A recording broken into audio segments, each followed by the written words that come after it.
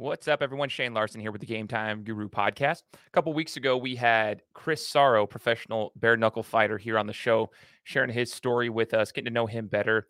And in that interview, we talked about a loss that he had to a man by the name of Josh Burns. Well, today, this is the first time on the Game Time Guru where we're going to be interviewing an opponent of one of our former guests, and I'm going to be talking to Josh Burns. It's going to be an awesome conversation. You're going to learn his story. It's super, super exciting. And you get to hear his whole journey in bare knuckle fighting, including his reign over in the UK before it became legal here in the US. He's been fighting in mixed martial arts for quite some time and has quite the journey and story to share with the rest of us. So make sure you're subscribed to the podcast, that you've left a review for the show on Apple Podcasts, and get ready because this is the Game Time Guru. So, what time is it? Game time! This is the Game Time Guru podcast, where I interview sports figures from all over the world to help deliver a panoramic view on sports. So whether you're a former athlete, one of the crazies, or simply a casual sports fan, this is the perfect show for you as we peel back the curtains and learn from our guests every single week. I'm your host, Shane Larson, and I'm helping you see sports through a different lens.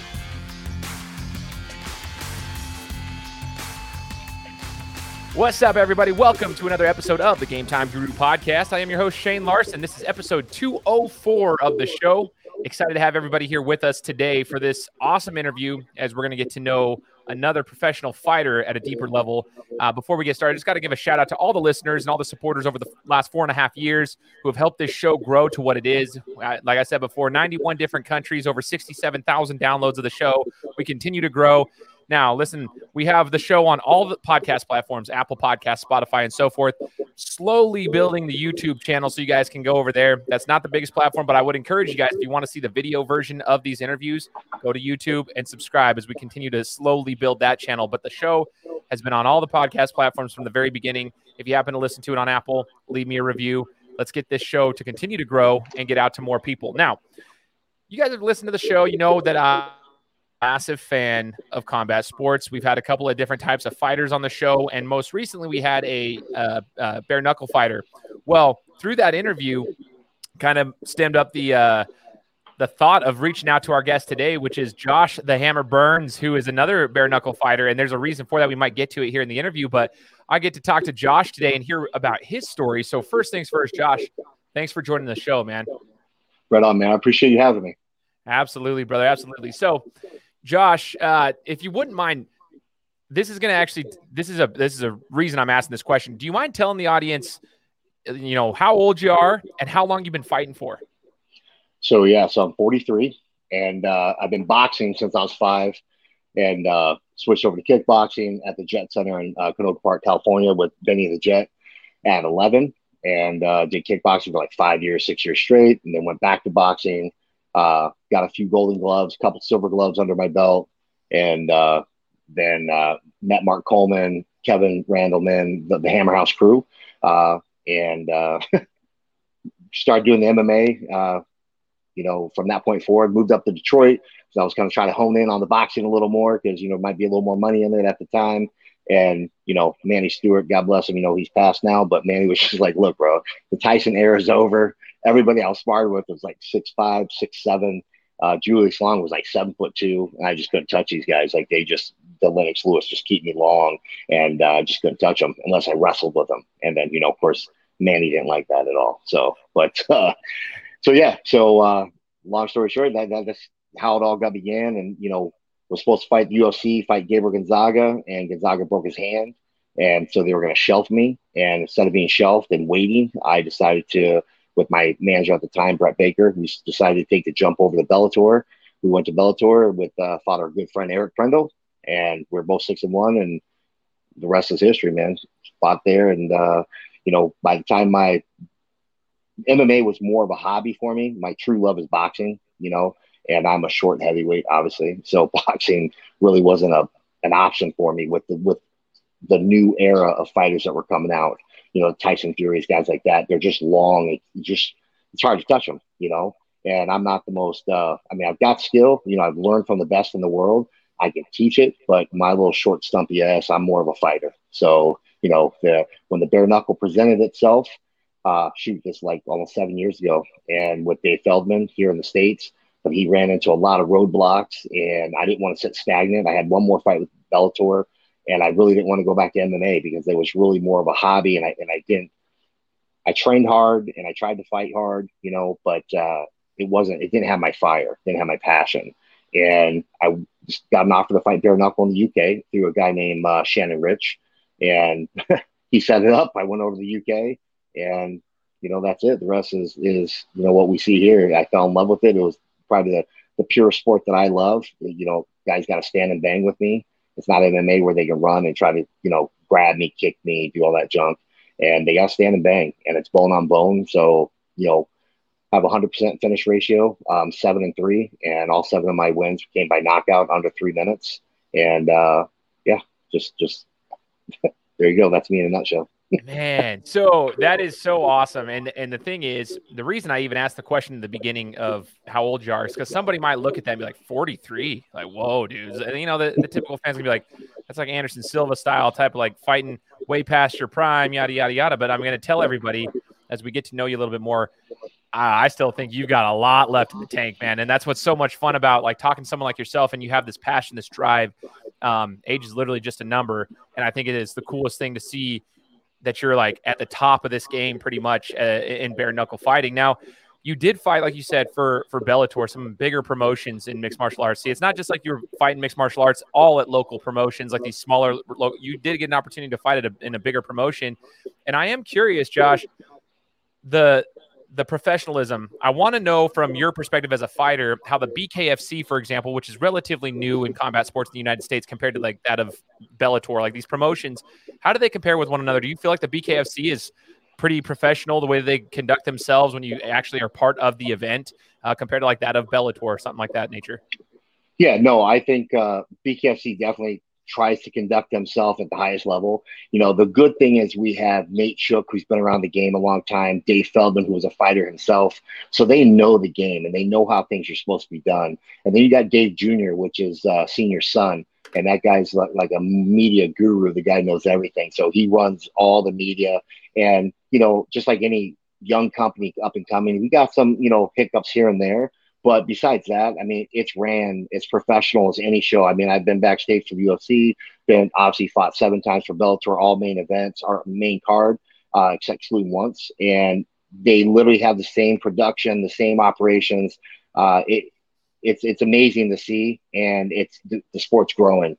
I went to the UK for 5 years because it wasn't legal here. And it did get legalized when I was fighting in the UK, but I had a 2-year contract there. And I finished my contract with them. And, I think they had been here 2 years by the time I signed with them.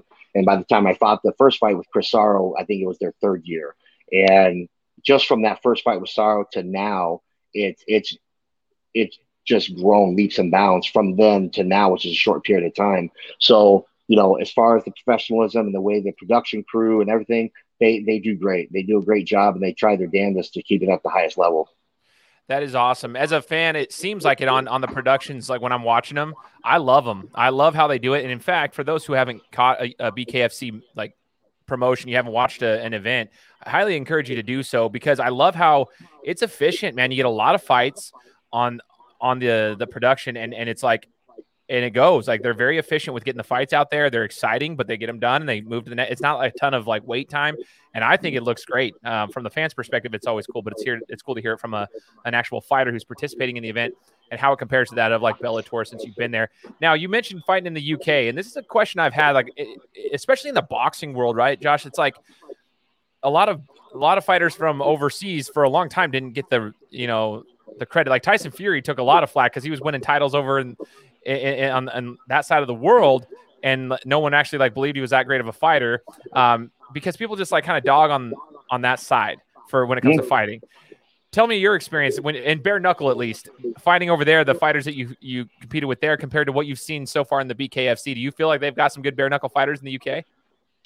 Yeah, well, you got to think like this is not boxing, and I'm a boxing fan first, and yeah, with boxing, it's absolutely. You're in the UK and you've done a lot of great stuff in the UK as a boxer.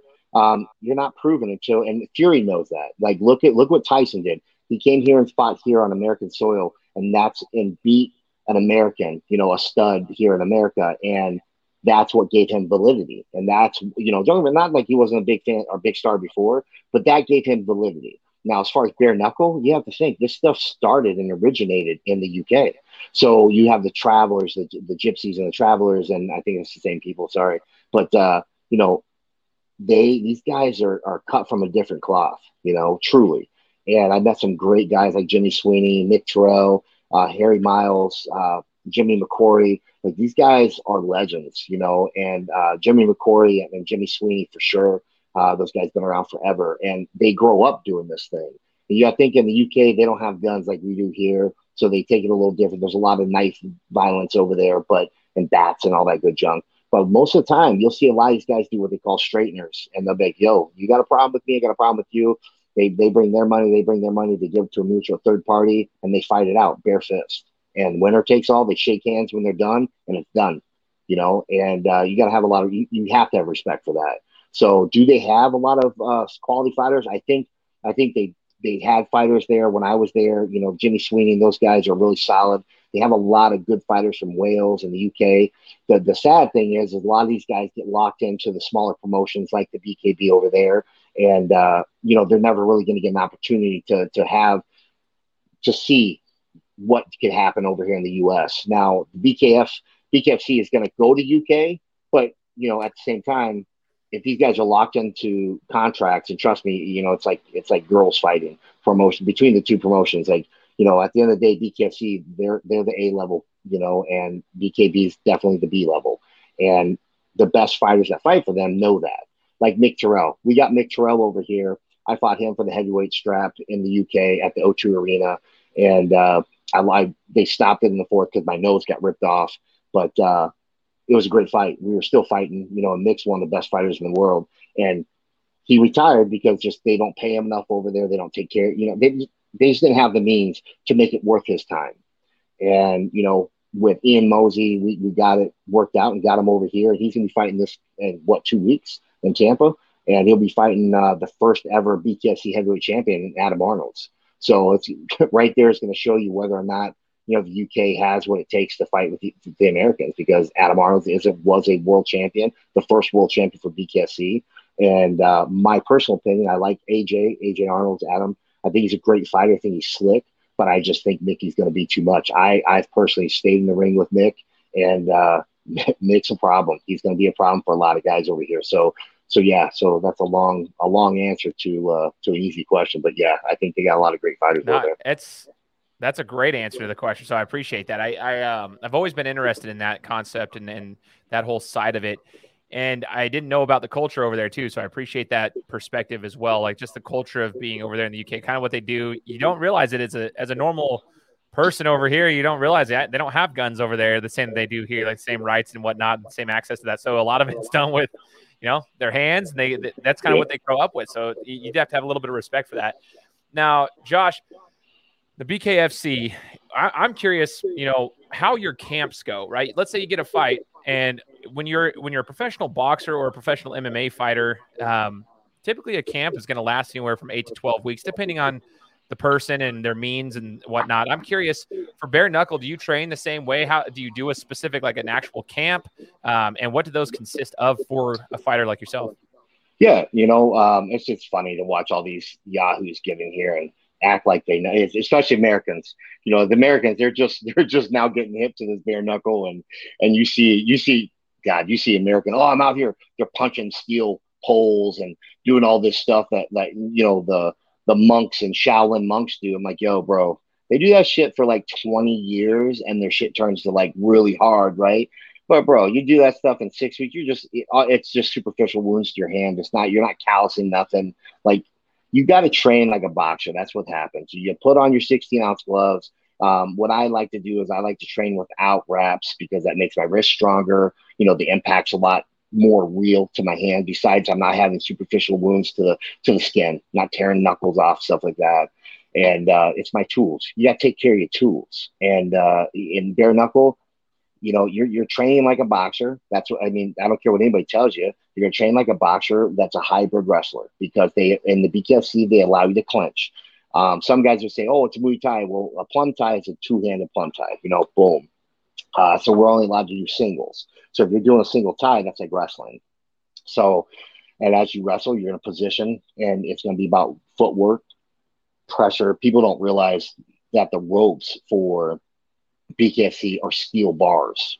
Okay. So galvanized pipe. And my last fight, I had a poor outing. I pretty much fell flat in my fight against Frank Tate. So, no like I'm not taking anything away from Frank. Frank beat my ass, and God bless him. He did what he had to do. But in that second round, you see I fall and I hit my head on the back onto the galvanized pipe. And I'm telling you, that rung my bell more than, and it wasn't even a knockdown. We just tripped over his feet. And that rung my bell more than any punch that he threw, because it's a steel bar. And so you got to know your environment. You got to prepare for it. And it's a brutal, savage environment, but it's artwork, and that's why I love it so much. You know what I'm saying? So, we got to, as far as training camp goes, you have to do wall work, because when you push up against the ropes, it's not ropes like in a boxing ring. Like, that shit's like a wall. I can push you up. You watch Chris and Saros fight with myself. We ended up on the ropes a couple times at a high rate of speed. And you'll see them move like up or down, but they don't bend. And when you hit those things, they'll put bruises on you. And so you can utilize those just like MMA would use wall work. So in my opinion, if you're not doing wall work as a bare knuckle fighter, you're an idiot. If you're not doing wrestling, like stand up, grappling, like Greco, if you're not doing it, you're missing something. So, because that's part of the whole game, and for a guy like me, shorter, stout, like, I'm going to want to get inside. I'm going to want to rough you up, push you around. And I've yet to fight. And I've fought some of the toughest, strongest guys in the world. I've trained with the best in the world. And I'm telling you, I've never been out muscled. And, it's a blessing, but, I utilize that to my advantage, especially in the BKFC. BKB, I couldn't. BKB is what they call Victorian boxing, which is proper, back proper. You're not grabbing. If you grab, you got to break.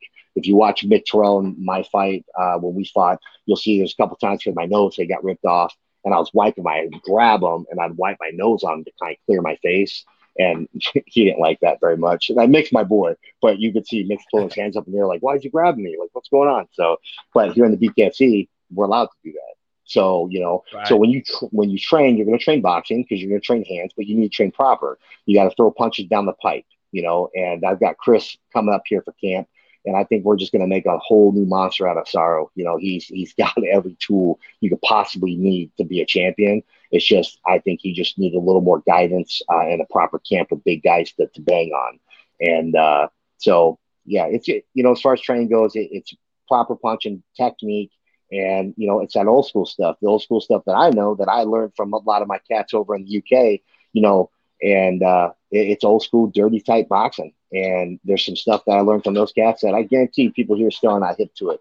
And no, I'll give my boys, my close friends and training partners, I'll keep them hip to it. But, I don't publicly say what it is. But there's a few things that are pretty sweet. It's bare knuckle. Yeah, you think about it. The body is so fragile, and there's so many ways to exploit that, which is a beautiful thing.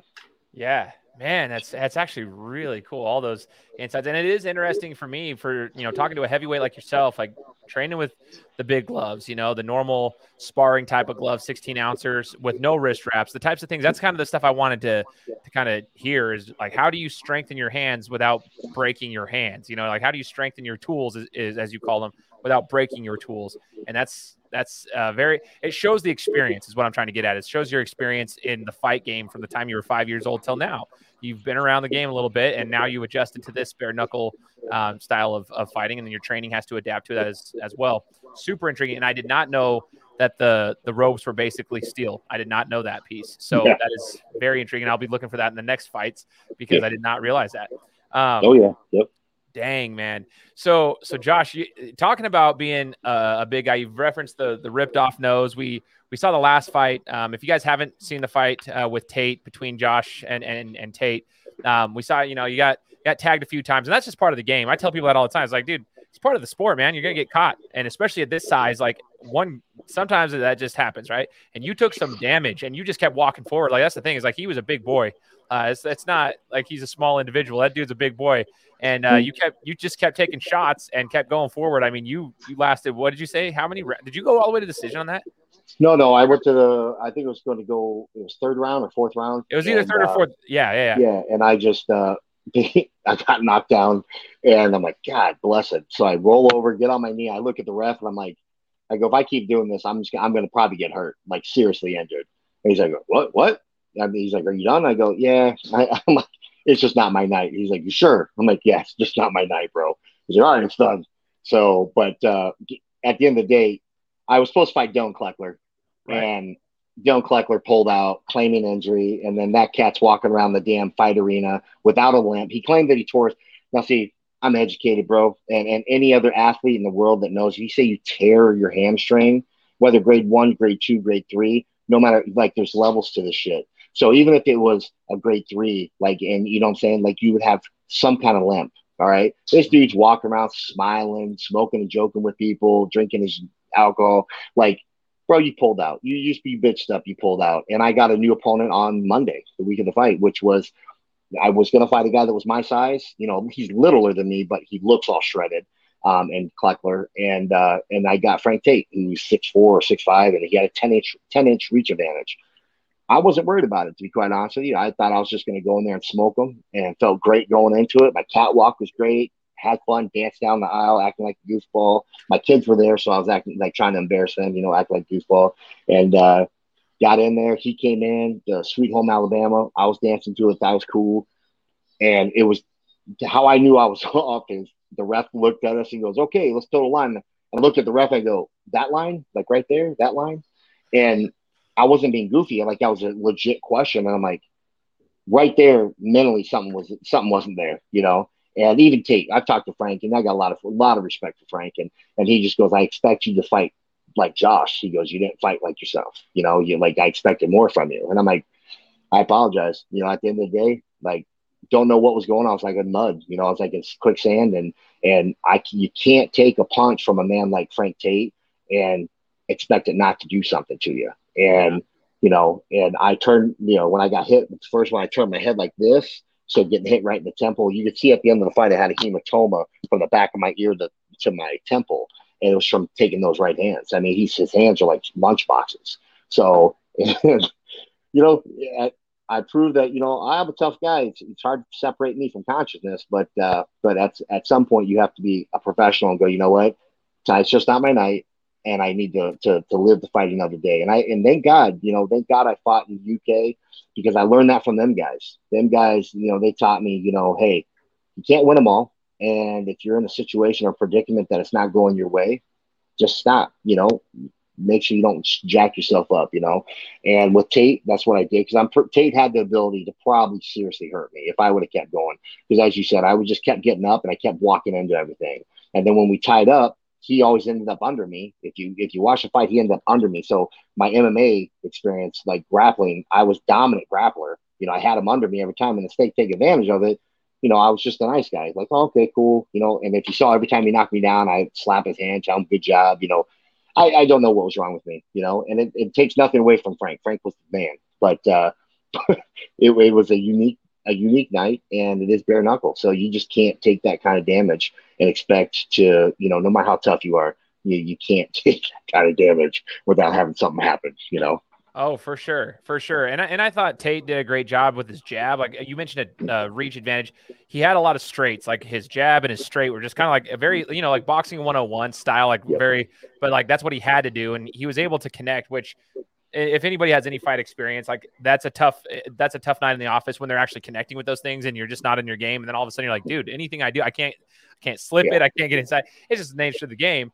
I am curious though, Josh, like, you got your nose ripped off back in the day. You got, you know, your eye got kind of cut open. But bare knuckle, what would you say is the worst, you know, like injury you've taken in the game? Well, the worst one, I fought Daniel Pottimore in the UK. And if you watch that fight, now the BKB, because they're just not professional, you know, that's just the easiest way to say it. I'll leave it at that. They're not professional. So I have wins. All my knockout wins, they took off the internet, and they left up 4 fights. My Nick Terrell, my Harry Miles, those were 2 clear losses. I lost those fights.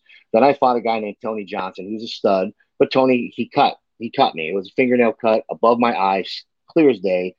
Even the medical professionals in the background, like, yo, it looks like you were cut by like a surgical thing because you got punched. It's like a grape, and this is where medical people that are uneducated, like the owners of BKB, they just, oh no, mate, you lost. And I'm like, okay. Then I provide the medical paperwork and like, oh, well, we'll fix it. That never happened. Then I fought Daniel Pottermore, knocked him out. Like I knocked him out in the first round. They gave him a 22, 23-second count. You get I think it's a 19 or 18-second count over there. And he took every bit of it and some more. And then they let him go. Well, I went in for the finish. And I got a thumb that went so far in the back of my eye, it pinched my ocular nerve. I wasn't allowed to leave the UK. And again, I have the UK doctors. This ain't American doctors. This is the UK cats. They're not going to let me get on the plane because they're saying I need to have surgery. They blow air into your eye or something. I don't know. But my ocular nerve, if you look up where the ocular nerve is, it's behind the fucking eye. And their exact words was, the only way that gets damaged like that is by some type of projectile being shot into the eye. They're like, we're surprised your eyeball didn't come out of socket. And I'll be honest with you. And I said it after the fight. I had video where I was like, oh my God. I'm like, I don't know what happened, but Pottermore hits harder than any person I've ever been hit by because it hurt so bad. My eye hurt so bad. You'll see I hug him and I'm holding him on the ropes and I'm just holding my eye on him. And I didn't know I got thumbed, and what'd you just say in the last fight? I got hit and I just keep coming forward, right? That's me. I'm just going to keep coming forward. Like, I'm not a bitch. I'm not going to look at the referee. Oh, my eye. Like, that's just not me. Well, it's a detriment because then you go from that first round where obviously I clearly won 10-8. That first round, 10-8, knocked him down. Anyone watch the fight, I knocked him out. Then go in the second round, my eye just goes, whoop, it's giant swollen. And then he's taking liberties hitting me, and I'm having a hard time. I'm one-eyed. But he can't hurt me. He can't hurt me while he's hitting me. And then, of course, they throw in the red towel like, oh, God, no. Little did I know this was going to be my last fight with them. And, so I think there was a little rubbish going on in the back. But long story short, went to the hospital, have all the documents. We've kept the documents. My attorneys have kept the documents because what BKB did was they did something to try to hurt me by taking all my wins down, but they only ended up helping me. They helped the allure of who I am because I have all the medical documents that I've proven to all the interviewers that I've interviewed with. I can email them to you, and you'll see it's from the King George or whatever hospital that is, and it's their professionals that are like, yo, somebody put something in your eye, and obviously I'm a fighter. They're like, you got a finger in the eye. It's clear. You got a finger in the eye. Well, there's a couple still shots where you can see where his fist is here and you don't see his thumb. That motherfucker's buried in my eye. So, and it's not Daniel's, it's not Pottermore's fault. Pottermore's a good fighter. He's a tough dude. It just happened to be, I was going in for the kill and he was like this, doing that, and by leaning back and doing that number, you don't have control of your fingers. And I obviously took one right to the eye. And I'm not going to complain about it because I got hit. God's honest truth, I got hit. And I didn't realize I was poked in the eye until the doctor said it. And then we rewatched the fight and we watched it in slow-mo. And she basically sitting there looking, I go, right here or right here. She gave me two options. She goes, happened on that punch or this punch. And she goes, I'm surprised that your eye stayed in the socket. I didn't know that your eye can pop out of socket and not lose your eye. You can pop it back in. I didn't know that. I learned that there. So she was like, you were very close to having your eye pop out. And that was probably the most painful thing I have ever gone through because I didn't know if I was going to be able to fight again. I was worried about my retina being torn. It was crazy. My retina didn't get torn, no damage to the eye. It was just that ocular nerve got pinched. And it took me almost a year to heal it and rehab it before the doctors would give me the okay to where I could take blows to the head again. Wow, dude, it actually makes my eye hurt thinking about it. And I've never been poked to that extent, but I remember there's a basketball tournament, Josh. I was going for a rebound. I was pulling the ball down. Guy was swiping up for the ball and just went straight into my eye. And I just remember like how bad it hurt. I couldn't get it better. Like everyone's like, dude, just take a couple minutes, go on to the side, sub in, whatever. And I'm like, dude, it won't get better. I couldn't even open my eye. And so like just the thought of that actually like makes me sick. I can't believe that. So that's like the dangers of the game that you wouldn't even think of. Like most fans would be like, oh, I got cracked, shattered my orbital bone or whatever it may be, right? And it's like, no, this is a freak accident that happens in the sport, man. Super you got to think Daniel Pottermore is their heavyweight champion now. So it's funny because he's their heavyweight champ and he's a stud. He hits hard. So imagine him throwing a punch like it's fight or flight and he's not running. He's going to fight. So, and I walk right into him doing this number. You could clearly see it on the fight, doing this number. And one of the punches there's two spots where it could have happened where we didn't see where the thumb was. We saw where the hand was, but the thumb was gone. And it's funny. So, get a top caliber fighter like himself throwing with the power that he has and throws, instead of hitting you, he's throwing that, thumb in the eye. So it's not, like I said, it's nothing against Daniel. Potimore's a good guy. He's a quality fighter. It happens. That kind of shit happens. The bad part is that provide the documentation, show everything, and then the promotion. Like, that's the bad thing about BKB. BKB is the Wild West. So, like, when Tony Johnson and I fought, it was supposed to be for the heavyweight title because Nick was gone. It was the vacated heavyweight championship. And even though it was cut, and it was clearly from a fingernail, Tony came back to see me, and I'm like, yo, make sure you get your belt. Don't let these guys not give you your belt because they're classic for it. There's no commissions over there. They're not overseen by anybody. They go, oh, we have the WBK something. It's some bullshit they made up. They legit, I'm not even being a hater. Like, legit, they have no governing bodies over there. So they monitor and corral themselves. So whatever Jim and Joe want to happen, that's what happens. So at the end of the day, they're not accountable to anybody. So they can say what they want. That's why they go to BoxRec. You go like 4 different places, look for my record. Every place is different. Every record's different. Everywhere you go, we're like, Burns, what is your record? Like, what? Well, here you go. This is what it is, and I lay it out. And you got Jim and Joe, oh, that's not his record. He lost 4 times over here. And we're like, I lost 2 times, lost my debut, and I lost for the world title, 100%. Tony Johnson and I, it was clearly it was a cut. Like in the first round, we threw, I think it was maybe 12 jabs at each other, and that was it. And it was a nice big spread open. And then obviously the Daniel Pottimore knocked his ass out in the first round. But because of their Victorian rule and their English count, which clearly you see him hit the ground, I mean, he slumps under the bottom rope. It is what it is. So, and I like the guys. I like all the fighters over there. They're quality guys. So I just want to deal with those jokers, personally, just because, I mean, they've proven themselves. I mean, a lot of people don't like Mark Godbeer or have problems with him. Mark Godbeer fought for them. And what they do, they took Mark Godbeer's fight off like it never existed, like he's not a fighter here. And they made a belt. They've only had the world title belt for the heavyweights. And then all of a sudden they came up with the British belt and the world title belt. They're 2 different things now. And so Pottimore is the British champion, not the world champion. And it's a company. It's one company. I don't know how you have 4 different belts working for a company in one weight class. You know what I'm saying? So they kind of do what they want to do. And I'm not trying to, rag on them because I respect all the fighters that fight over there. It's a different style of fighting, and it's got to be respected. That's where I got my start, and I learned from a lot of the Wales and the Welshmen and the Travelers. They taught me a lot, and they were respectful. It took me under their wing, so I respect them for that. It's just, the business side of stuff is always paying the butt, as usual. Yeah, but that's also it's also another testament to the BKFC, a little bit of a credit shown to them and how they've been able to grow and learn from. They're probably doing their research as well. They understand the game. Sounds like you got a little bit better organization over here with the BKFC compared to the BKB. It's just crazy hearing some of these stories. Now, I want to hear a couple of things from you. Your pre-fight routine when you get to the stadium or whatever venue you're fighting at. What's your pre-fight routine, Josh? How do you get yourself mentally prepared to walk out there and actually throw fists with another human being that is a heavyweight, which can do damage to you if you get hit?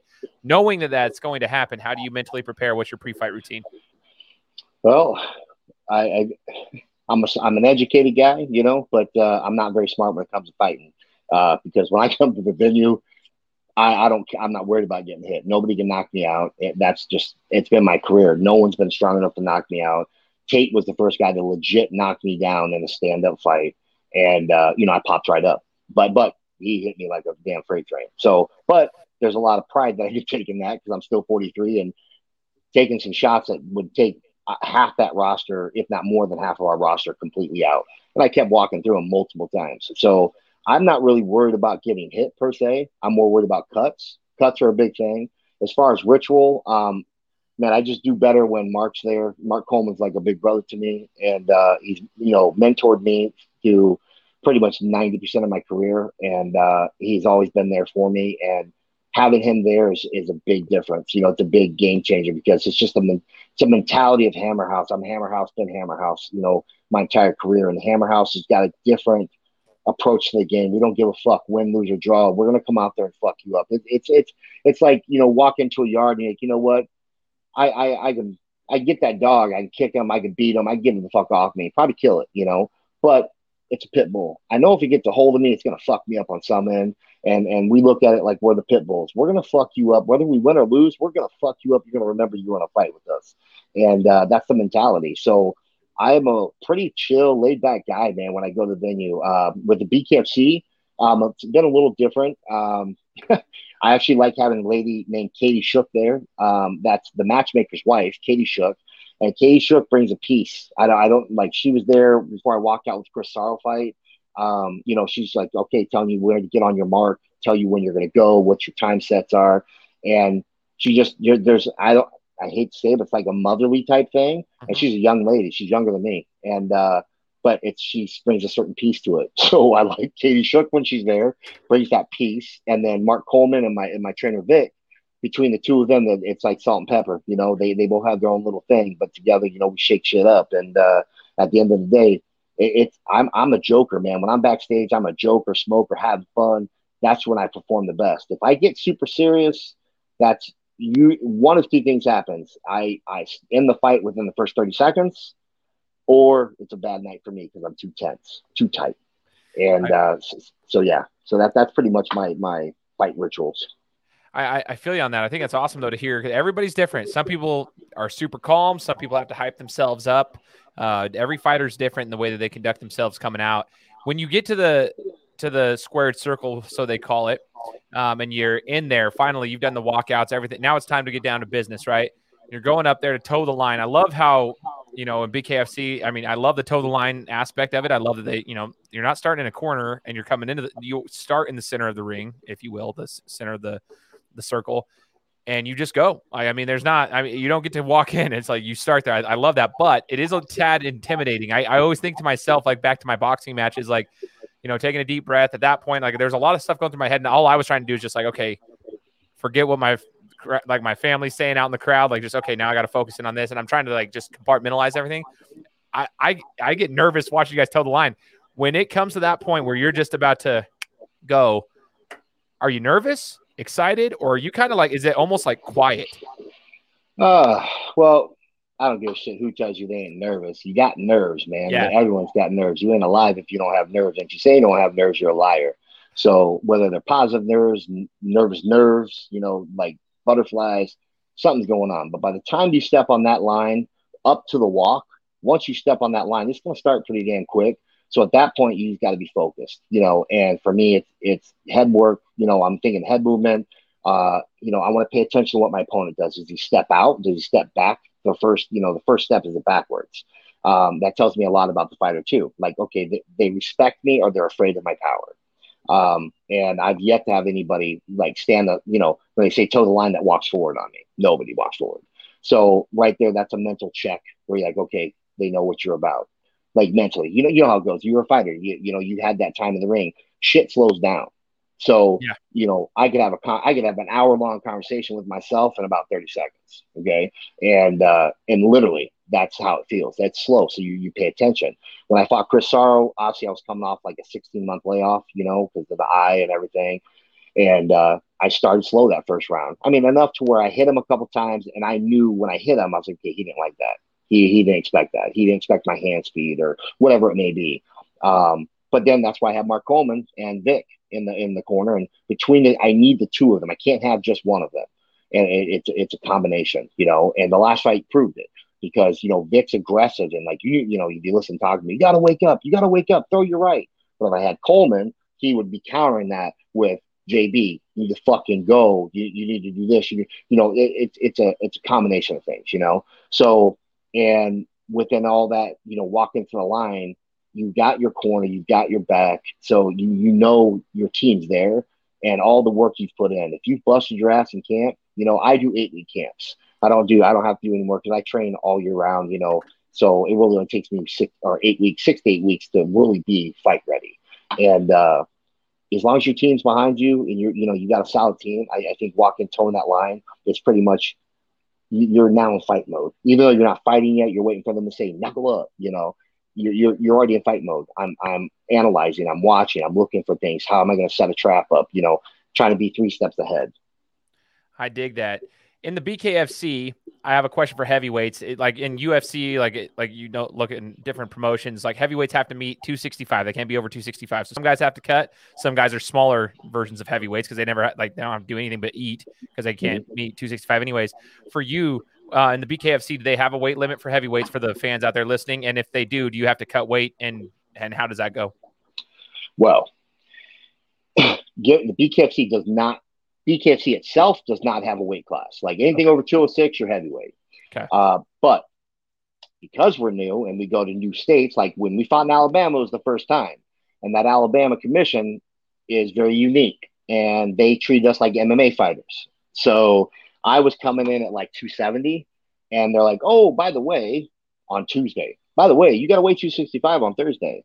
That's only 5 pounds, and I'm a fat boy, so I can cut that weight. But I was like, oh, that's some bullshit, Yeah. So, but like Mississippi, other places I've been, no, heavyweight's heavyweight. It's unlimited. It's heavyweight, and obviously if you come in too heavy, it's a detriment. So, but yeah, usually there's no weight class, but it really, because we're a new sport and these commissions are, for them, they're super like on edge and being super close and like strict with liability issues.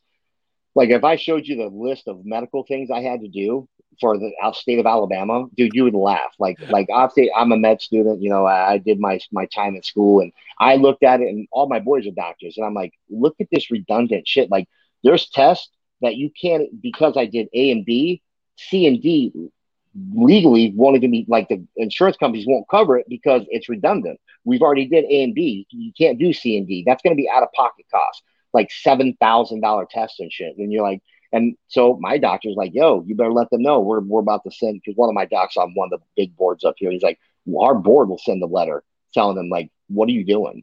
And as soon as they knew that, they're like, oh no, you're good. That it's okay with what you have. Like, yeah. But when I tell you, I'm not shitting you. I'm like it was like 16 things, like medical things. You're like, bro, I'm healthier than most 25-year-olds that come in there. Like, this is ridiculous. Like, I understand if I was, God, I'm trying to think of, not put people down, but you take a heavyweight that's been knocked out a lot, 5 or 6 times, and at the end of their career, I get it, for safety reasons. But you get a guy like me, even the last fight where I just took abuse, I never lost consciousness. I was cognitive and was able to communicate the entire time.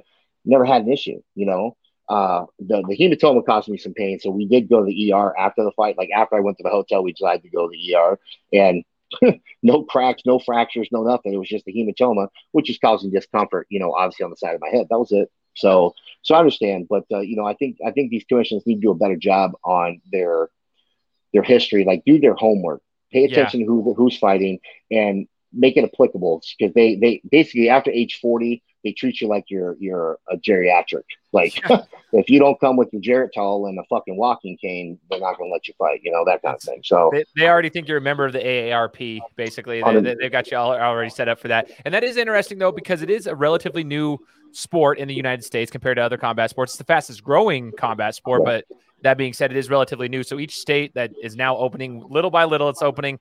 It is interesting to see. They're trying to catch the hang of it, get the hang of it all, and hopefully it'll continue to gain steam, and it can be more unified, if you will. That is crazy, though. So basically what you're saying is a 210-pounder who might not be able to cut down below 205, which would be crazy. I mean, but just if it's being just technical, a 210-pounder could be fighting a 290, technically speaking, in the BKFC. Okay, so just so everybody understands that it's a little bit different with the BKFC rules than what you might be used to in the UFC, where there's a 265 limit.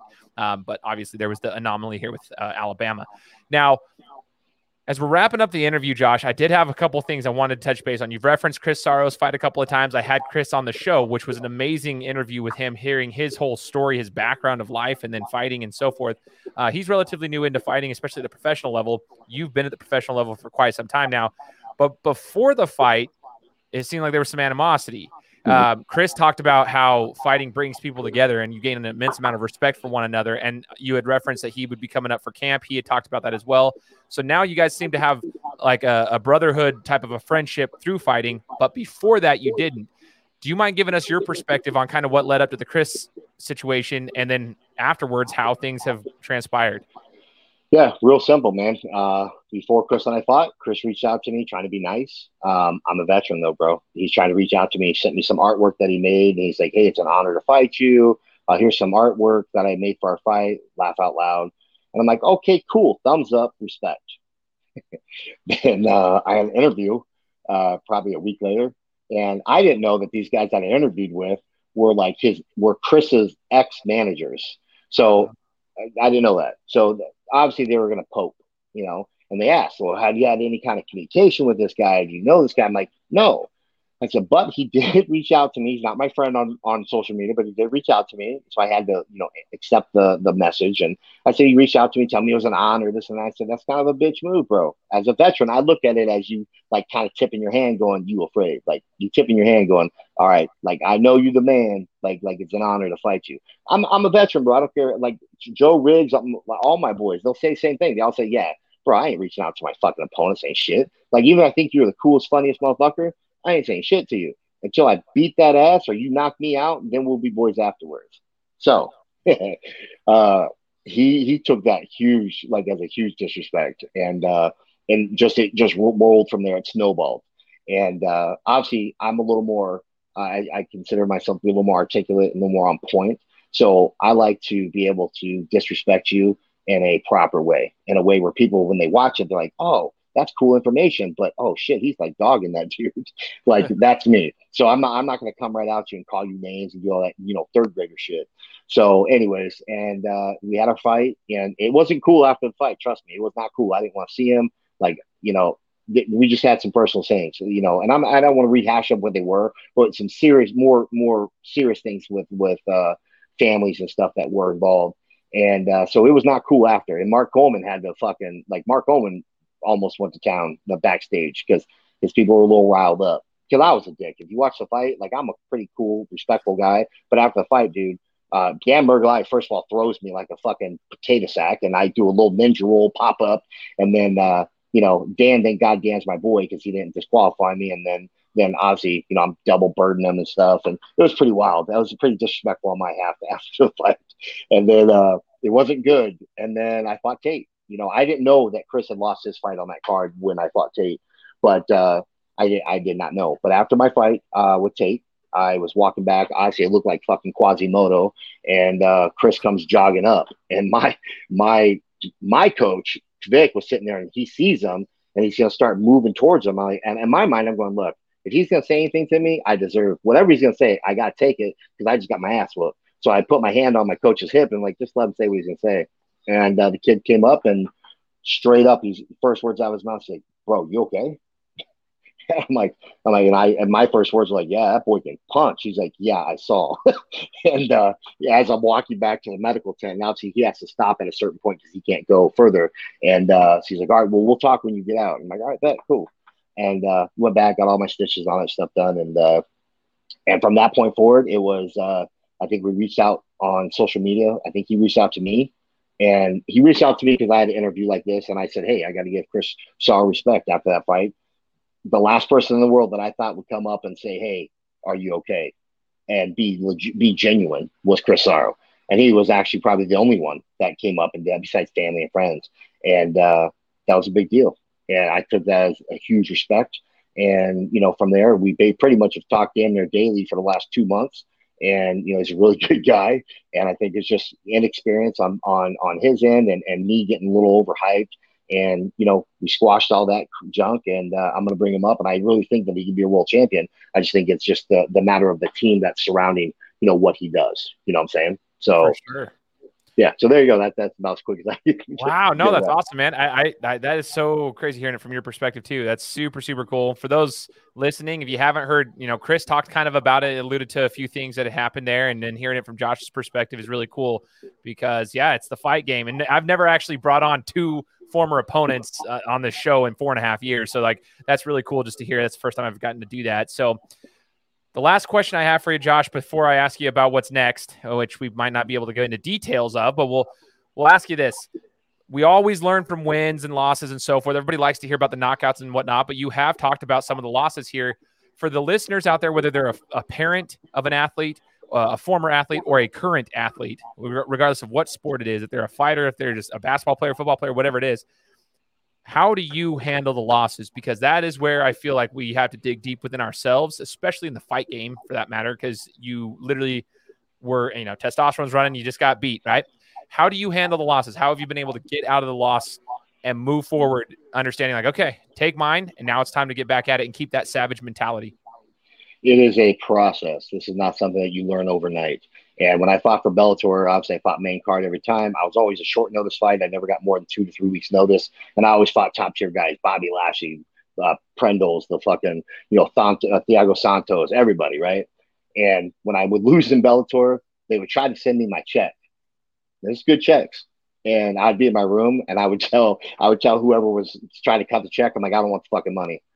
Give it to donations. Give it to some charity. Like, I was really like, I was proper in public, but I crumble personally. And it takes time. It takes the right people around you. I got my fiance with me now, and I've lost wives in this business. I've lost family, just because it takes a toll. It's so much of your time, but you have to have the right people that truly have your back. No matter what, rain or shine, they're there. And I really believe that it's about the team and the family that you have around you. And when I say family, that don't mean your fucking blood. That means who you might be your training partners. So you got to have the right people around you, and you got to have the mindset like, hey, look, man, everybody has a bad day. Now, if you lost 10 in a row, maybe you need to look for another career, okay? But, if you've got a decent, if you're doing well and you get a loss and, it's stumble. All you got to do is dust yourself off, get back up, keep that positive mindset. Like me with this Tate thing. I mean, my God, if I beat Tate, which was supposed to be a given, I would have been fighting Joey Beltran now. I was fighting the winner of the Joey Sam fight. So, and I lost a lot of shit in that fight, and I fell back.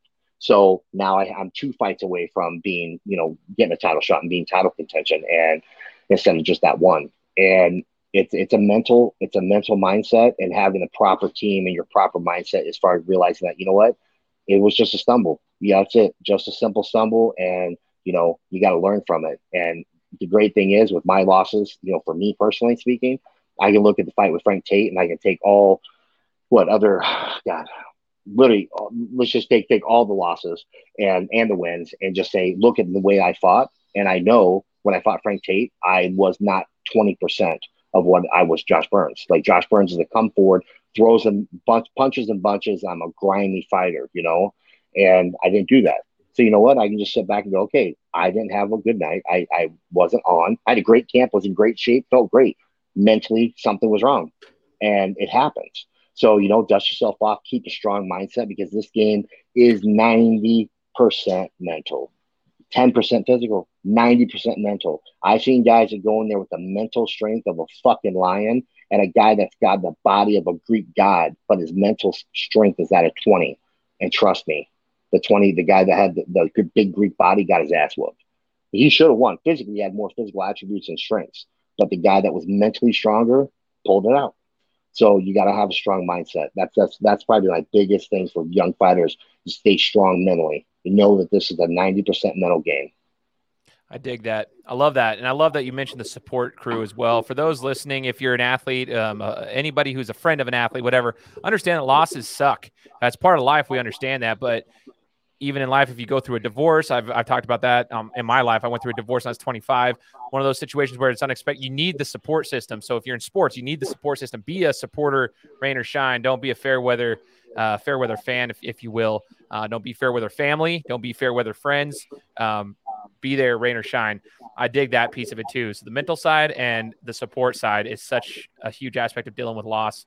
What's next for Josh Burns, man? If you could just tell us real quick what you expect to have happen without, you don't have to go into details or anything. Yeah. You don't know him, but what should we expect to see next with Josh Burns? What are you preparing for so we can get ready for it in the BKFC?